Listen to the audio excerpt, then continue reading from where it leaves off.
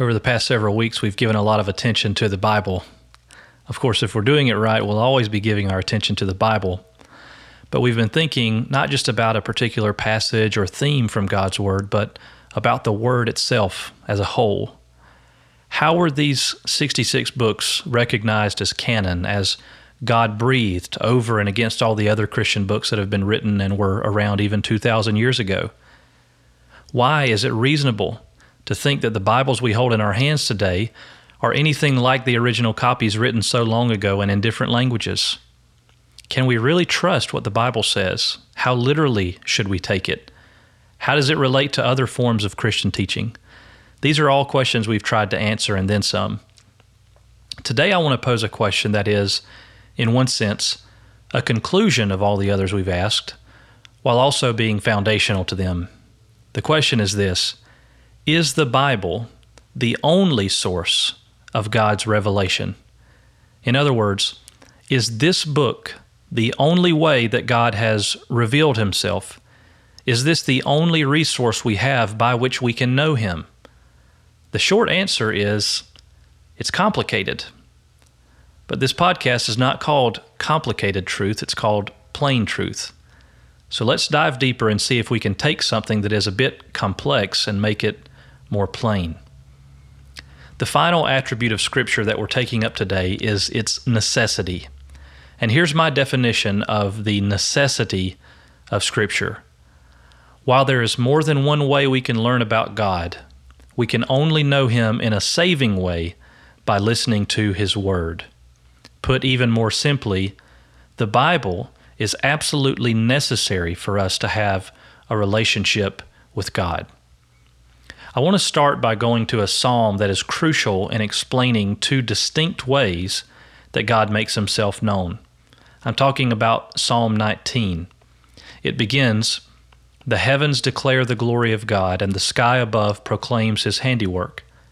Day to day pours out speech, and night to night reveals knowledge. There is no speech, nor are there words whose voice is not heard. Their voice goes out through all the earth, and their words to the end of the world." It's striking how David describes creation. He says that it speaks.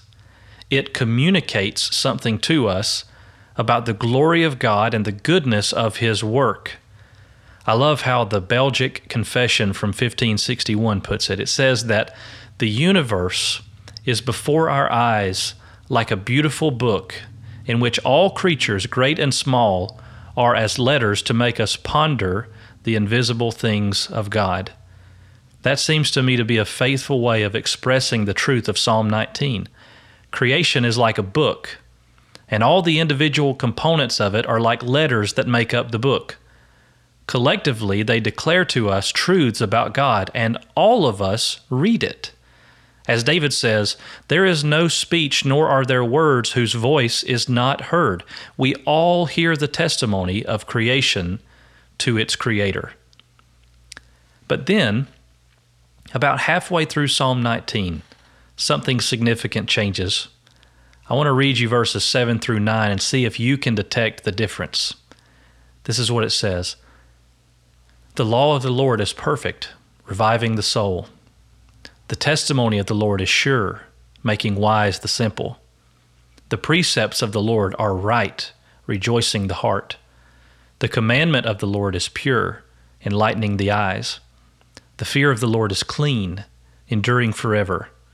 The rules of the Lord are true and righteous altogether." Now, the most obvious difference between the first half of Psalm 19 and the second half is that in the first half, David describes how creation speaks, declaring God's glory and handiwork. But in the second half of the psalm, he turns to the Bible, the law of the Lord, the testimony of the Lord, the precepts of the Lord, that sort of thing. Those are all things we hear not from creation, but from the Scriptures. But there's another crucial distinction. In the first 6 verses, when David is speaking of how God reveals Himself in creation, he describes Him by using the word God. The heavens declare the glory of God, and so forth. But when you get to verse 7, David changes the way that he refers to God. he begins referring to him as the Lord. And he does not only use that title once, he repeats it over and over. The law of the Lord is perfect, reviving the soul. The testimony of the Lord is sure, making wise the simple. The precepts of the Lord are right, rejoicing the heart. The commandment of the Lord is pure, enlightening the eyes.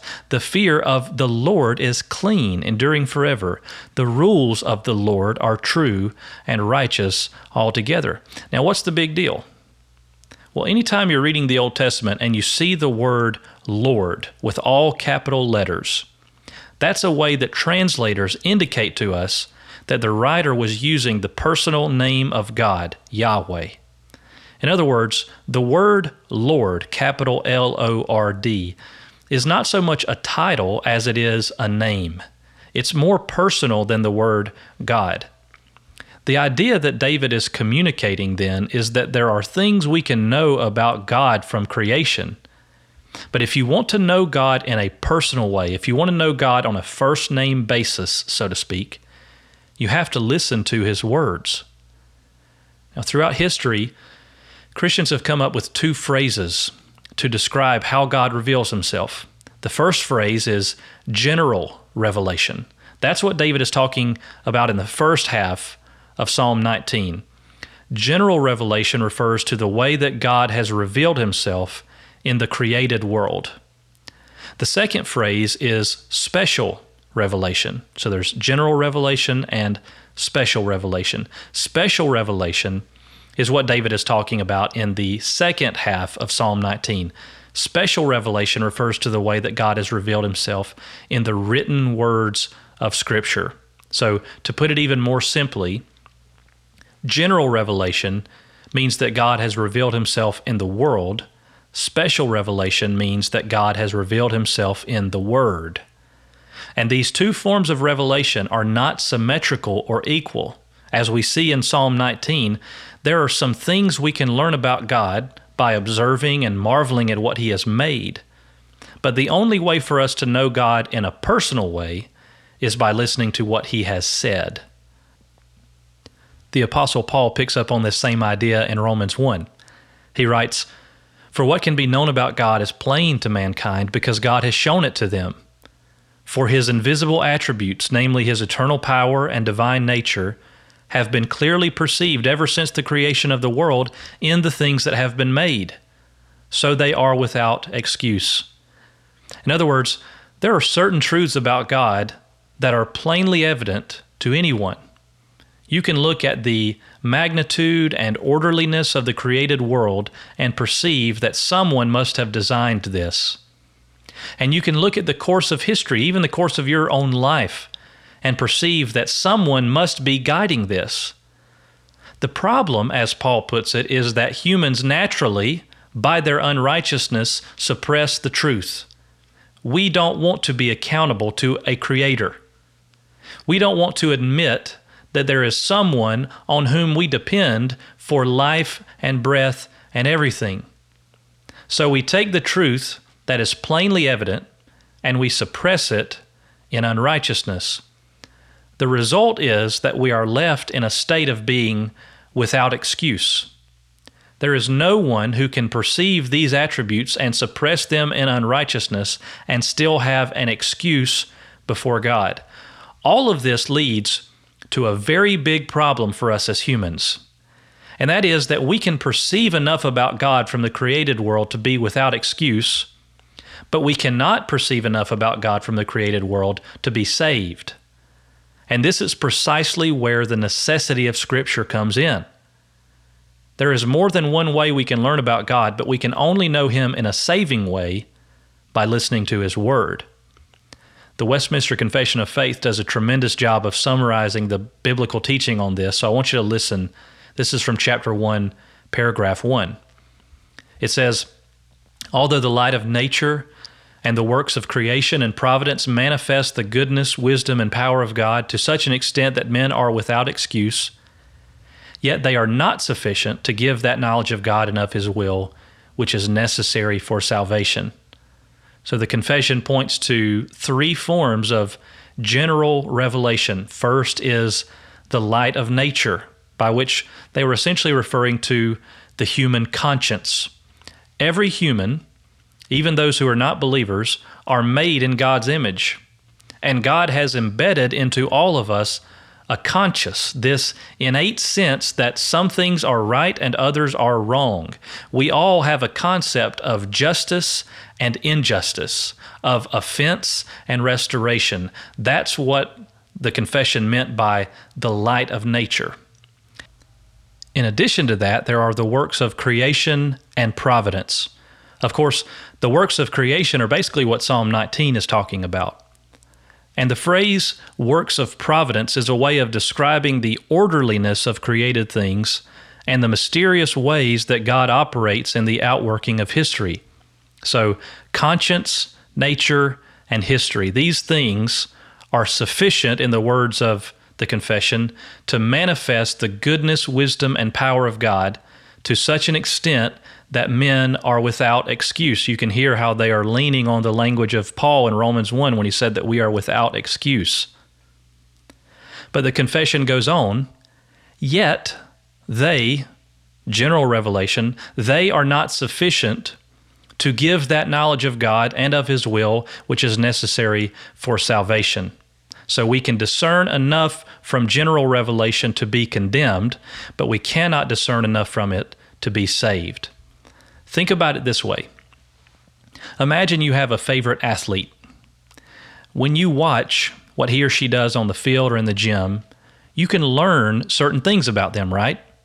You can see their athleticism, their speed, agility, power. You can see all those things by looking at the works they do. You may even learn some things about what they do when they're not playing sports. Maybe they volunteer at a local shelter. Perhaps they make generous donations to charity. From that, you may discern that they are compassionate in addition to being athletic and fast and agile and strong. But that does not mean you know them. To truly know them, you would need to talk to them. You would need to have a relationship with them.